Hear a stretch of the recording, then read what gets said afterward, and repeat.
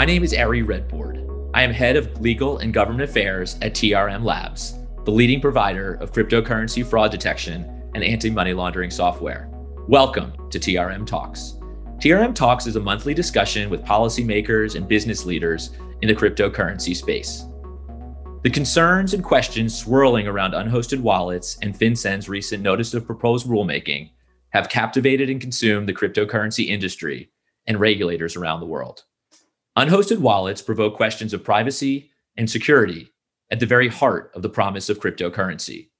TRM talks today with former DOJ money laundering chief and current Cello compliance head, Jay Ramaswamy, author of How I Learned to Stop Worrying and Love Unhosted Wallets, and FinCEN Deputy Director Michael Mosier on unhosted wallets and the challenges of threading the needle between privacy and financial integrity in crypto regulation.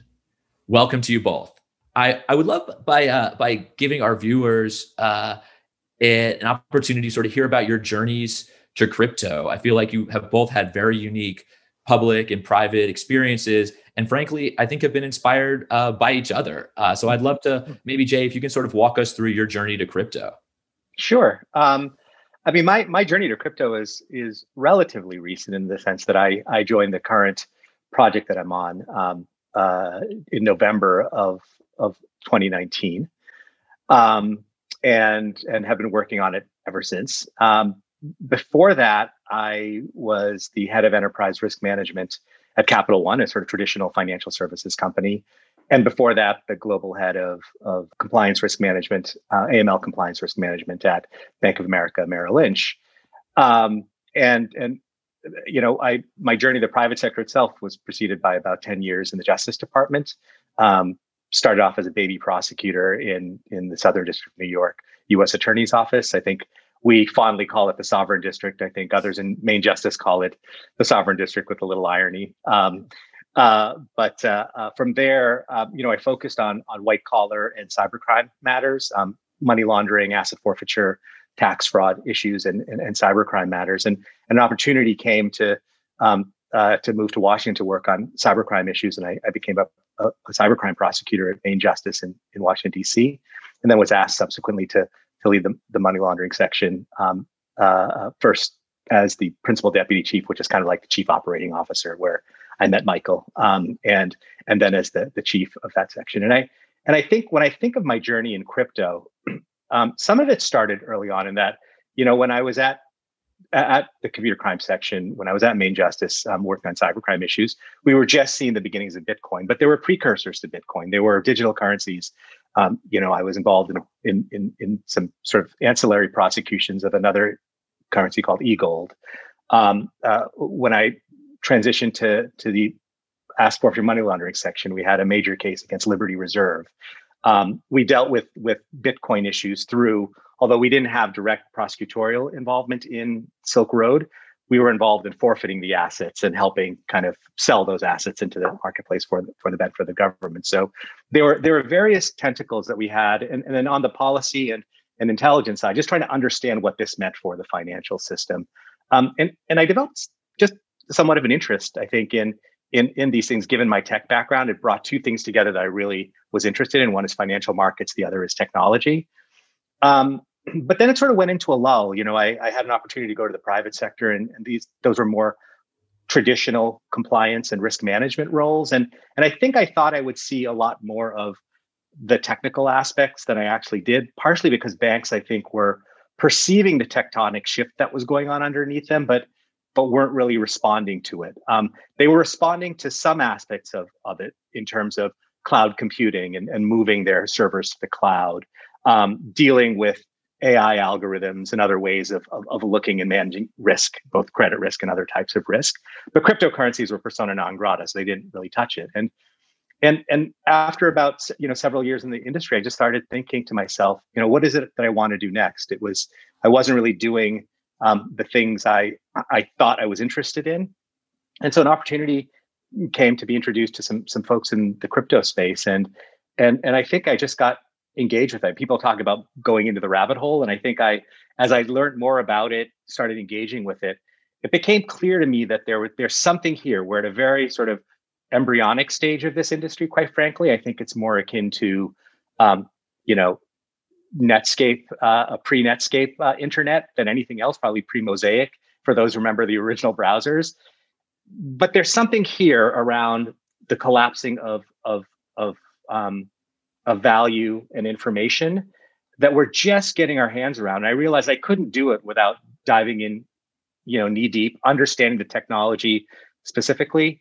And I think the other thing that interested me was I've lived my life in the law enforcement world for a good portion of it, and in the Bank Secrecy Act. But it became apparent to me what some of the failings of the Bank Secrecy Act, particularly as you try to implement it within a large financial institution. And some of the promise of this technology I saw as, quite frankly, being able to potentially invent a better mousetrap. And I hope we'll get into some of that in discussion here. There are some attributes of this technology that if you really think hard and work hard at it, I think can create potentially a better way of marrying concerns of financial privacy, financial transparency and integrity, and financial inclusion, which is something that we'll get into in a little while, I'm sure, but that's important to our mission, which I think have always been three values that statutes like the Bank Secrecy Act try to reconcile. But given the tools we have today, they can oftentimes be a tension. And so that was incredibly attractive to me. It's like we have a Web 3.0 being created. Perhaps we can think of Regulation 3.0 being created. And so I think it was those two things. And I'm not embarrassed to say that I did talk to Michael before he was, I think, not in the government at that time. He was in the private sector, to kind of get his take on kind of what this space was like, what were the opportunities and others. So it's been a fascinating journey, and I've enjoyed every minute of it. Yeah, no, I mean, I was just going to say what I have loved about these TRM talks is that for me, they really are conversations about crypto among friends. And I think you guys are both so accomplished and leaders in the crypto industry right now in the field. But I think most people don't realize I also have the chief and the former chief and deputy chief of the money laundering section at DOJ, who worked very closely together and really started to, I think about these issues, from their DOJ days, which is just so cool to me that this group has sort of grown together, or you two have sort of grown together in these roles. Michael, obviously you are sort of one of the most important regulators at FinCEN in the space. I would love to sort of hear about your journey to crypto as well. Yeah, thanks, Ari. It's somewhat similar to Jay's in terms of being a convergence of the what was always sort of a creative interest in technology. And then it's that convergence with the same sort of drive to work against exploitation and sort of for personal sovereignty that got me into public service to begin with. And with that, as Jay said, crypto's sort of an inevitable draw when you think about the possibility of a technical solution to policy problems like that. I started at a law firm in the technology practice group, actually, but then sort of quickly ended up on the path towards public service by doing a lot of pro bono work for victims of domestic violence. And that was sort of the beginning of really diving into the sort of personal sovereignty issue, and not in a privacy sense. I think it's important to factor in when we talk about, there's a lot of talk about personal sovereignty in the crypto space, rightly so. But I think keeping in mind that it's not just the privacy, it's also freedom from exploitation and violence. And that sort of piece of it quickly led me into full-time public service, including at Justice, working with Jay. And part of that got also back to the technology piece, where Jay was really supportive as we were trying to set up some analytics there. And the two initial projects that we proposed were using advanced analytics, looking at financial crime that was supporting human trafficking, and the kleptocracy unit that was working with trying to get assets back from foreign corrupt rulers and get them back to the countries. So that was sort of the next sort of level of these worlds converging. And then after some time at the NSC in the White House, and then over at Treasury, doing more crypto work at FinCEN, sort of put it all together and went to a young tech startup called Chainalysis as their first in-house lawyer, and did some work there. And actually, it was like you said, it was great. Jay was over at Cello at the time, and we got to brainstorm on all sorts of policy and reg issues. And actually, it was a blast to get to be on the other side and helping other companies that were just getting started up deal with the Bank Secrecy Act, like Jay was talking about, in really practical terms. And so when Ken asked me to come back as deputy director of FinCEN, the part of it, the interest in that was bringing back that experience of like, here's what it's like in the real world as we try to apply these. And again, crypto, as Jay said, is sort of a real possible technical solution to a policy issue that of the sort of with the transparency, but also the privacy, and really importantly, like Jay mentioned, the financial inclusion piece, which I think we're trying to thread that needle, as you said, in terms of having the integrity to it, but also really getting there on the inclusion piece. Yeah, no, I mean, I think I had a front row seat when I was at Treasury to sort of, the people who are really thinking about these issues thoughtfully, and you were certainly, at the very top of the list of those people. So yeah, no, it's amazing to hear these journeys. I think digging right into, some of the issues that Jay started to preview for us. Look, Jay, you wrote really what has become a seminal piece now on the issue of unhosted wallets. And the title is just amazing. How I Learned to Stop Worrying and Love Unhosted Wallets, which I think at some point I learned in writing that the title is everything, right? And it's just an awesome title. But can you walk folks through? I mean, there will be a few people on here who really don't understand sort of what a self-hosted or unhosted wallet is. If you sort of walk them through that piece, and then maybe through some of the questions and concerns that are really just so prominent right now in our industry. Yeah, absolutely. And look, part of the motivation for the article was that I just wanted to take a step back and sort of think about the first principles that animated the regulatory side of the equation in the Bank Secrecy Act.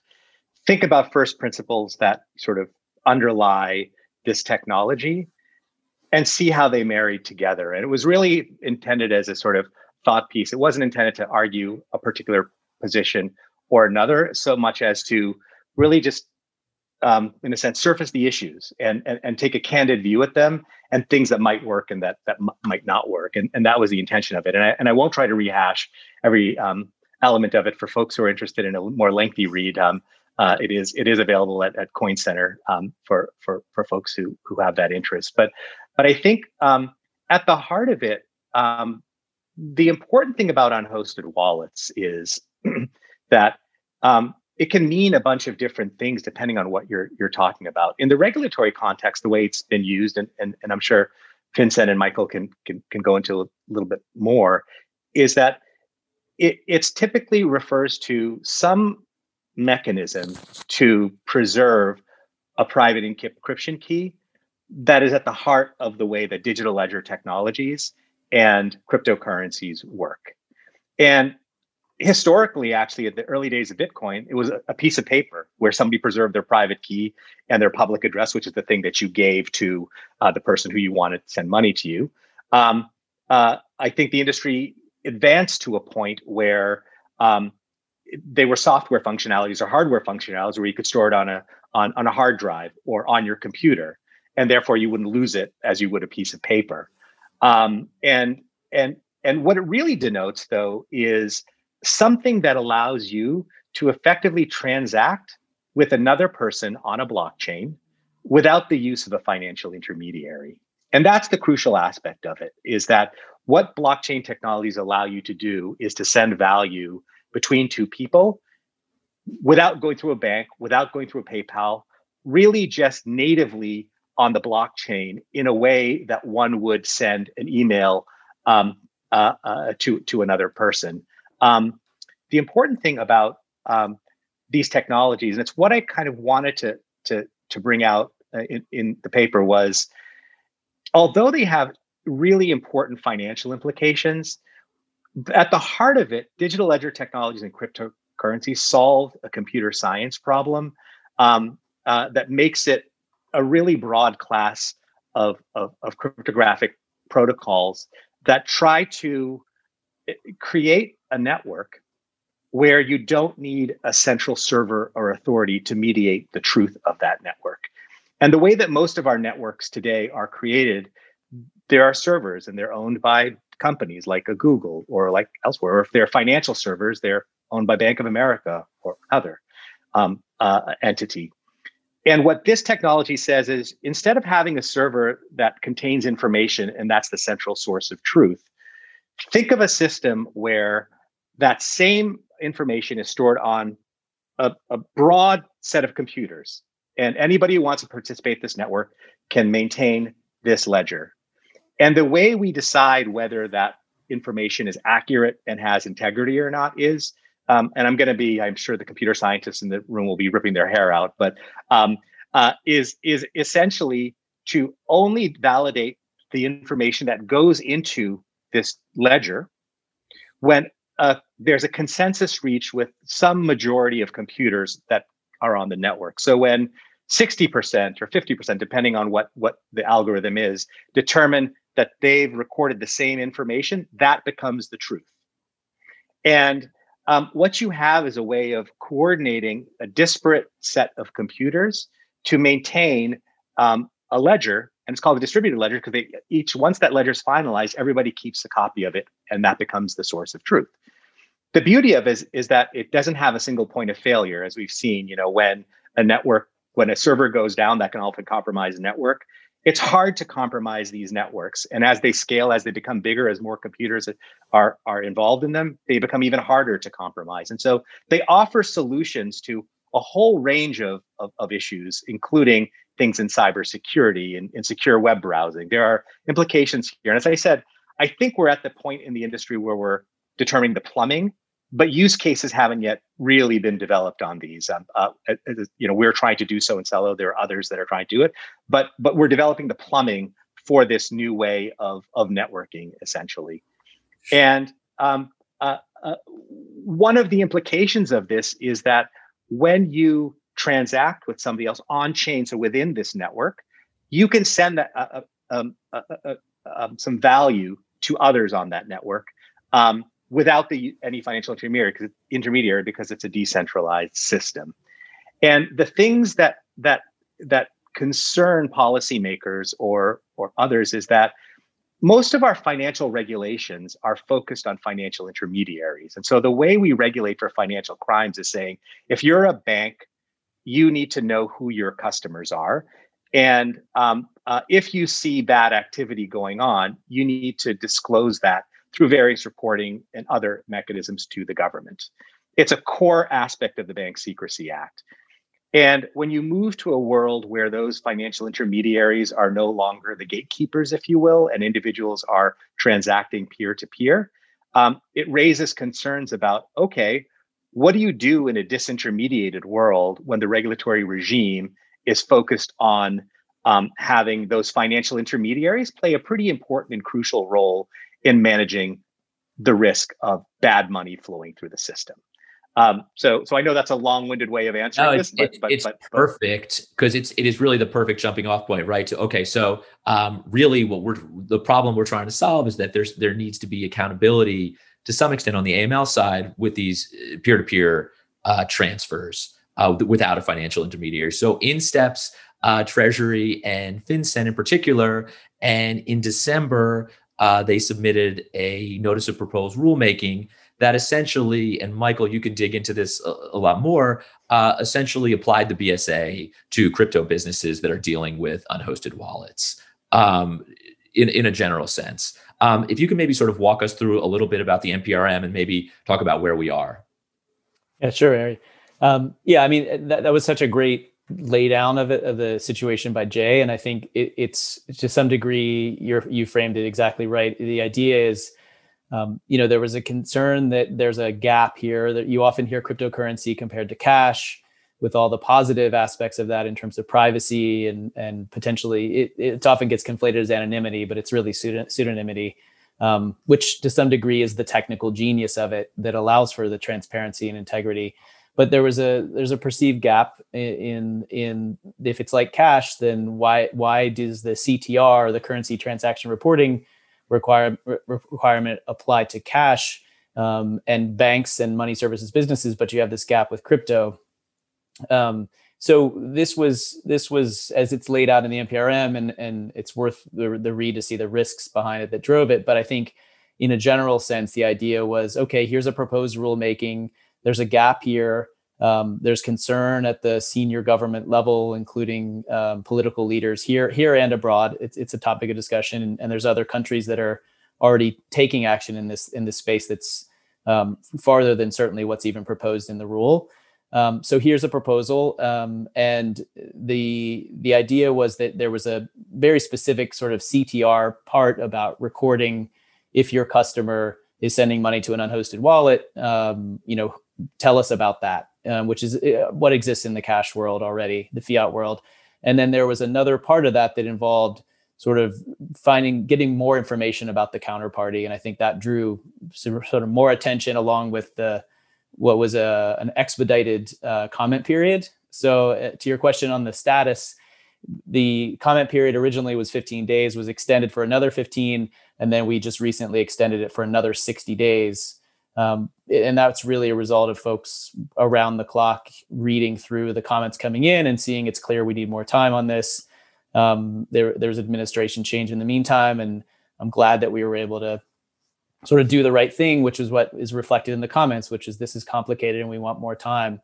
So, the step forward now, and I should say, for the good of our chief counsel's office, this is an open rulemaking. Nothing's been prejudged, and these are just my personal views. It's not an official agency view, but what we're looking for in this extended period, and it's another 60 days, which is a lot more time, and probably undercutting Coin Center's fundraising model. So I'm going to get some angry calls from Jerry and Peter, but it really was that this deserved more time and more comment, and we're doing a lot of engagement in that period and welcoming comments. And I think if it's helpful, some of the things that would be really helpful for us to hear back on, given the foundation we already have in the initial comments, a lot of them were focused on process, and the counterparty issue is, it's a proposed rulemaking that has multiple components. So it would be really helpful to talk about the components. It's a proposal. It's not an all or nothing. Tell us about what works. We've heard some feedback that actually, the CTR part alone makes a lot of sense. But tell us about that. Tell us about, in a technical, practical sense, not just conceptual, what is it that's cash-like that this makes sense, and what is it?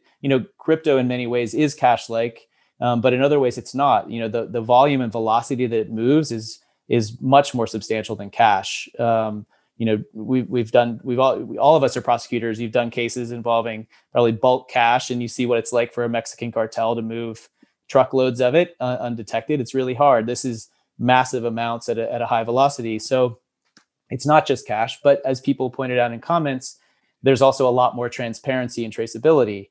So, tell us about the distinctions in technical terms. There was more of that sort of feedback, including even the definition of wallets that Jay was talking about. There's public keys, there's accounts, there's wallets, addresses, there's all these different things. So, we propose a definition, tell us about it in more practical technical terms. And I think in the same way, tell us about, okay, here's the proposal. What would it be like for any component of this if I had to actually do it? In the first extension, we put in field ideas of what would be in this report that you'd file, acknowledging that it is a bit different than cash. But now that we're sort of past the process questions and the concepts, dig into it. Like, okay, well, how does this work? Aggregation on a 24-hour period. It's different than a bank that's 9 to 5 and closes. So, what is it that's different if I had to actually do this? Are the fields the right fields? And I think in all of that, keeping in mind that there's a risk that's laid out in the NPRM that we're trying to address, and tell us if, hey, you're overshooting on this, but here, actually, if you put a different field information, you'd get at the risk in a better way that's more efficient and more effective with less burden. That sort of really practical feedback is really helpful. And I just close that to say, there's been a risk addressed, and there are other countries already moving in this space, which I noted, some farther than this. So I think this is our chance to get it right and take a leadership position, and show people, including at the state level that are looking into this, New York is, and other countries, of sort of, this is the balance. Let's do it right and sort of set the tone. Yeah, no, all just great points, and it's so interesting. I think some of the inside baseball is sort of we started thinking about doing this TRM talks, quite a while ago, and I'm not sure there are many regulatory issues that are moving this quickly, and we've constantly been changing sort of the topic areas because obviously, I think probably the thing that roiled the crypto industry the most, and I can't speak for anyone, was the process. And I feel like we've now sort of gotten through that where we can really talk about the substance, which you just got into, which I think is really the critical part and where we really all wanted to be. And I think the Digital Chamber and the Blockchain Association, Coin Center, and others played a really huge role in this. Is we just wanted to get to a point where we're talking substance, and it's kind of great. It's great to be there. I mean, Jay, along those lines, because I don't think I can ask this of Michael. How's this thing going to play itself out? I think Michael's last point was, all right, so we need to thread the needle, obviously, between the privacy concerns and the burden to the industry. With I think you and I think we're all compliance oriented people. People believe that AML is foundational for crypto. How does this whole thing play itself out? Look, I think it's a good question, and I can't get into the heads of global regulators to know kind of where things will go. I guess again, sort of backing onto first principles, what I can describe is where I think a fruitful way of addressing these questions would be. So from the perspective of where I sit, I think that you have a system that's focused on the collection of certain valuable information by financial intermediaries, and that's historically been the focus of the Bank Secrecy Act, and in earlier guidance, FinCEN, I think, very validly extended those requirements to crypto exchanges as well as fiat crypto exchanges. And it makes sense where you have a traditional financial relationship, the nature of the instrument shouldn't make sense. And so that makes sense. And I would say that we're already seeing aggressive moves in the FATF in terms of ensuring jurisdictional compliance with this. We're seeing aggressive moves, I think, with regulators making sure that those intermediaries, or even those who may not reveal themselves to be intermediaries, but who are actual intermediaries, are following the rules. And I think, to me, that's sort of step number one.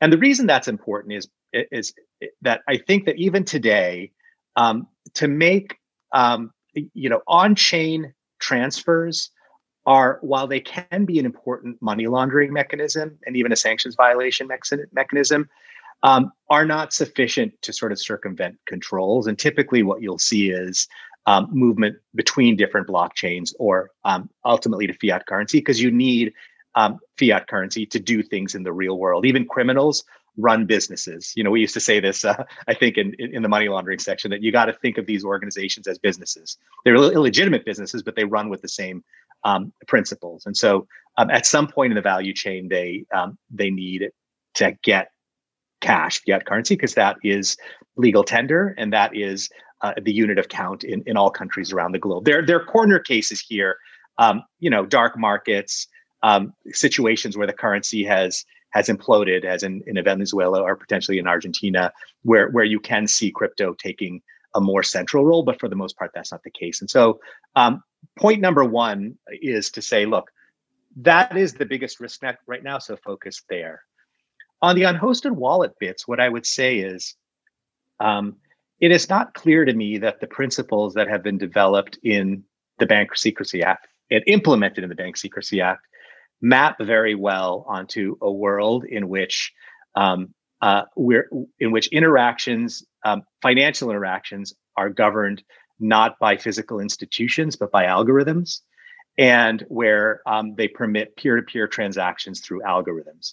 We're not there yet in terms of where we are, but Brian Brooks, the former controller of currency, had this wonderful article called "Get Ready for Self-Driving Banks," which I thought was neat, just in mapping out what the future world could look like and its potential. And I think that as I think of what a future regulation was, I would say get the Bank Secrecy Act right with respect to financial intermediaries.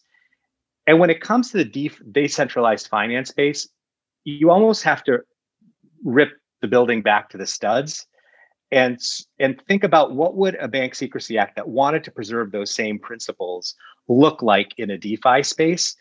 And it'll look a lot more like internet regulation, quite frankly. And I think the things that you can use in this space are digital identity will become a critical element. So, how do we think about digital identity? You're seeing countries like South Korea, like others, starting to focus on this aspect of it. So, what is digital identity? And what are the privacy features that prevent it from being abused by fraudsters and hackers and state actors?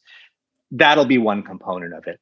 And the second component will be around, we think of kind of the privacy enhancing features of some of the cryptos out there as bad from a transparency perspective. But when you live in a world where transparency is the norm, which is what happens on the internet, quite frankly, as opposed to the physical world where opacity is the norm, a different set of risks and calculations occur where we're going to have to think very carefully about what the construction of that world looks like. And differential privacy. So maybe for transactions above a certain limit, there are sort of transparency measures built in. Below a certain limit, you have full privacy. Building in risk assessments through smart contracts on the blockchain itself is another way of approaching this. But there are ways that you can, if we think properly about this, you can actually start to use the technology to mitigate the risks that are inherent in the technology. And that will morph into the discussions we're having around the internet and how we should think about risks on the internet. And I would encourage regulators to think in this new world to say, look, we have an embryonic issue here where there are emerging risks, and this is the time to get that right. And let's have those conversations. And one-off conversations are helpful, but establishing the equivalent of like the Bank Secrecy Act working group that exists and meets quarter after quarter, where there are working groups where people are trying to solve actual problems. That working group led, I think, to the wonderful new AML revisions that have occurred. I think it's going to take something of that substance and of that depth to solve these problems, because I don't think they're easy problems, but I think that they're solvable. The last thing I'll say is we should also recognize that we're creating a context not just for private digital currencies, which is where we are because the private sector has moved ahead, but what we build here will be the grounds for whatever the digital dollar looks like in the future. It'll take us some time to get there because there are complicated things, but it's coming on some level. And I think getting those principles right in upfront will help us with that conversation. So I can't tell you that I've got a solution today, but I would bifurcate it in this way and say, look, think of the traditional intermediated world, and let's figure out the unique attributes and risks of this technology and solve them potentially using those unique attributes and features. And so that would be my the way that I would think about approaching it. Yeah, no, that was amazing. I mean, I think so much of what we've been doing, obviously, is reacting to the NPRM and sort of other very specific, legislation or regulation. But really, it's the much more important conversation is, I think, the one that you just kicked off, and that's how do we think about a BSA for crypto like in a meaningful way, something that that really works and is built for a open ledger as opposed to kind of what we've had in the past, which is sort of a more siloed system. Michael, I mean, sort of using that as a jumping off point, and there's a lot to unpack there. We might do TRM talks, the future of regulation, with you guys, in a couple of weeks. But that'd be great. Yeah, because to me, those are the much more interesting sort of big picture questions, right? But I mean, what could be the most helpful now to your teams at FinCEN in terms of the industry kind of weighing in with thoughtful comments, I think, like Jay was sort of just getting at in terms of working groups and other sorts of things that can be put together to address a lot of these issues that, quite frankly, unhosted wallets is just a jumping off point for. Yeah, exactly. I think, a lot of what Jay described and what you're talking about, Ari, is exactly what we're looking for, which is, part of what we've learned from this event is like, we want to, on the one hand, take a monitoring approach before we jump into rewriting something that overdoes it. And I think if you look back historically, that was the approach we took with prepaid cards, even, before we started writing rules. Let's watch it, see what's happening, understand the technology. Here, the technology is exponentially more complex, but also in a really good way, it's exponentially more malleable to do some really, really impressive stuff that's way beyond. There's a measure of privacy and transparency at the same time that's just phenomenal. So I think what we'd love to do is find a way to sort of keep the channels open, and we're doing a lot of engagement. But it's also, like Jay said, like we want to move to the concrete. Like I think the NPRM is a great microcosm to have the conversation of, okay, here's this really promising technology in many ways, in many positive ways of privacy. It's like cash, but it's also much more efficient, and the volume and velocity is exponentially greater. So how do we take the best pieces of both and make this into something that mitigates the risks that people are identifying? And so I think that's the kind of sort of place that we want to be in this extended period, is like, okay, let's talk practically. How is it like it? How is it not like it? How do we incrementally move this forward? And that's the other piece of it, is that, there are concrete risks that have been identified. And actually, if you just go back to the January 6th, the Capitol attack, the news reports that there was about $500,000 worth of crypto involved in that, not necessarily unhosted wallets, but, that's the kind of low probability, high impact event that can cause lawmakers or others to overreact in terms of rules and regulations. And so we really want to be ahead of that. And that means we're making concrete progress here. We're not just it's not just comment bubbles, we're editing text, and moving things forward. And so I think that's where we want to be, is just getting into like, how do we balance this sort of, it's not just compliance, it's not even financial integrity. It's like a human integrity issue of like, how do we make the most of this technology that could massively create efficiencies that allow us to really do financial inclusion. There's been talk about financial inclusion for years. When you look at what's possible in the sort of the peer-to-peer space, I mean, you can even look at the lending rates and the yield farming to see returns versus your negative 0.4% at your bank, and that's a lot of that's efficiencies and what Jay's working on at Salo. But we have to get to a point where we're also mitigating the risks that have been identified, so that we don't have these sort of low probability, high impact events that sort of undercut the whole purpose of it. And so, yeah, I'm very much with Jay. Like we want to be keeping that technical conversation going and progressing it, so that we're getting really seeing where it has so much more to offer than the fiat world. And how do we do that in a way that's not just sort of, okay, nothing, just let it all go. Because sort of anarcho-capitalism works until your assets are the ones that get taken. So I think we want to have it not just sort of a capabilities battle, but like a thoughtful discussion that makes the most of this. Yeah, no, for sure. I'm kicking myself right now. I could just have Jay for like a couple hours on financial inclusion, but like we'll get him back for that. I have to let you guys go, but let me finish with sort of one question, busting out the crystal ball maybe a little bit and moving away from unhosted wallets. Because there are going to be issues sort of down the road. I know, Michael, it strikes me you guys must be dealing with domestic terrorism and sort of right-wing extremism related issues, central bank digital currencies. I mean, what can we expect over the course of the next year or so are going to be kind of the next big issues in crypto? Jay, happy to throw that one to you to start. Look, I think that what we're going to be seeing is a rise of algorithms, right, which have both good and bad things. I think this goes back to Mark Andreessen's comment some time ago that software is eating the world. We're seeing that play through the financial system, right? It's hit information technology, it's hit social networks, it's hit news gathering, and it's now making its way into, in a sense, financial services. And so I think that that's only going to continue. And to me, the real question is, and this is probably something that I think regulators are thinking about, the model of what a regulator looks like is going to change, which is it's going to be somebody who's very versatile and facile with algorithms, with code, knows how to audit code and understand code. And I saw this at Capital One too, where where models were moving to AI models. Traditional model validation had challenges. and you were looking at people who needed to have a facility with newer sort of ways of thinking. So I think that that's going to happen. Don't forget using blockchain intelligence like TRM Labs, maybe. All right. Okay. Yes. Yeah. We're non-denominational, so but yes, absolutely. Yeah.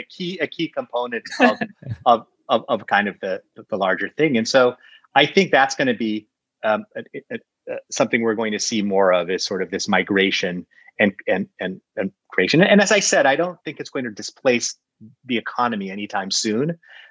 But big things start small, and I think you're going to start seeing more of the use cases that will make this happen. We're starting to see this on, in some of the financial inclusion use cases, where we're actually having pilots that are showing the real impact and value with, women-owned businesses in the Philippines who were able to get COVID relief much more quickly. There are things that can be done here, and I think we're going to see more of that.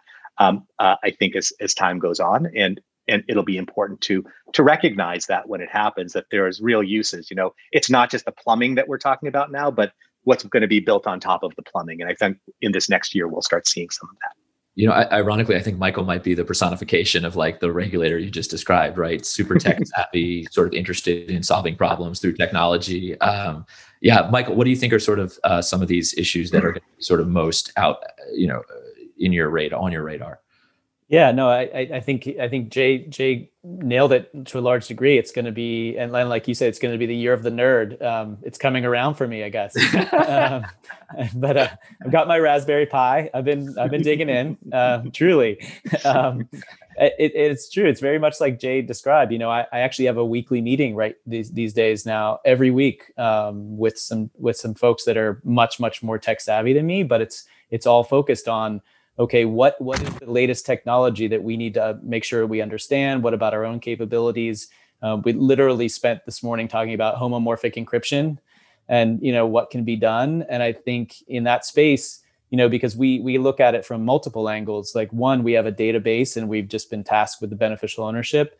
But then it's also what else is out there that's happening in the encryption world. And I think to a large degree, the year ahead will be understanding those greater technical capabilities out there, the ability to do encryption and potentially do computational work through homomorphic encryption and zero knowledge, that's going to allow risk activity to be identified potentially in the activity itself, and computations done that preserve privacy entirely, is a huge step forward.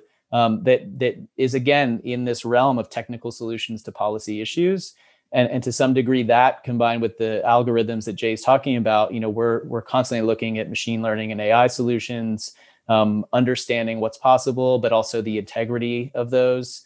But as that continues to increase, you have an ability to, I think, for everybody, sort of add to the financial inclusion piece, because you have better pinpointing of actual threats. So there's less sort of blunt de-risking going on, which is where we want to be and we want industry to be. And that's a piece we're doing a lot.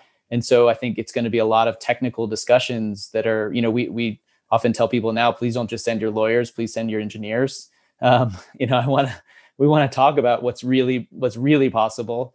So I think the year ahead is going to be very technical in that sense, and trying to keep coming up with these technical solutions to policy problems, whether it's through digital identity and also sort of the encryption advances. Thank you guys so much. I really appreciate it. Honestly, I'm so grateful for you guys joining me. It was so much fun, and honestly, like, the biggest issue with, to me, the two of the greatest voices right now on it, it's just been amazing. So thank you for joining TRM Talks. Great. Thank you, Ari. Really appreciate it.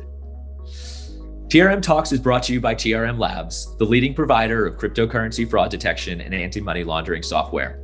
Looking forward to another terrific discussion next month with movers and shakers from the world of cryptocurrency. Until then, thank you to all of you who work so hard every day to keep us safe.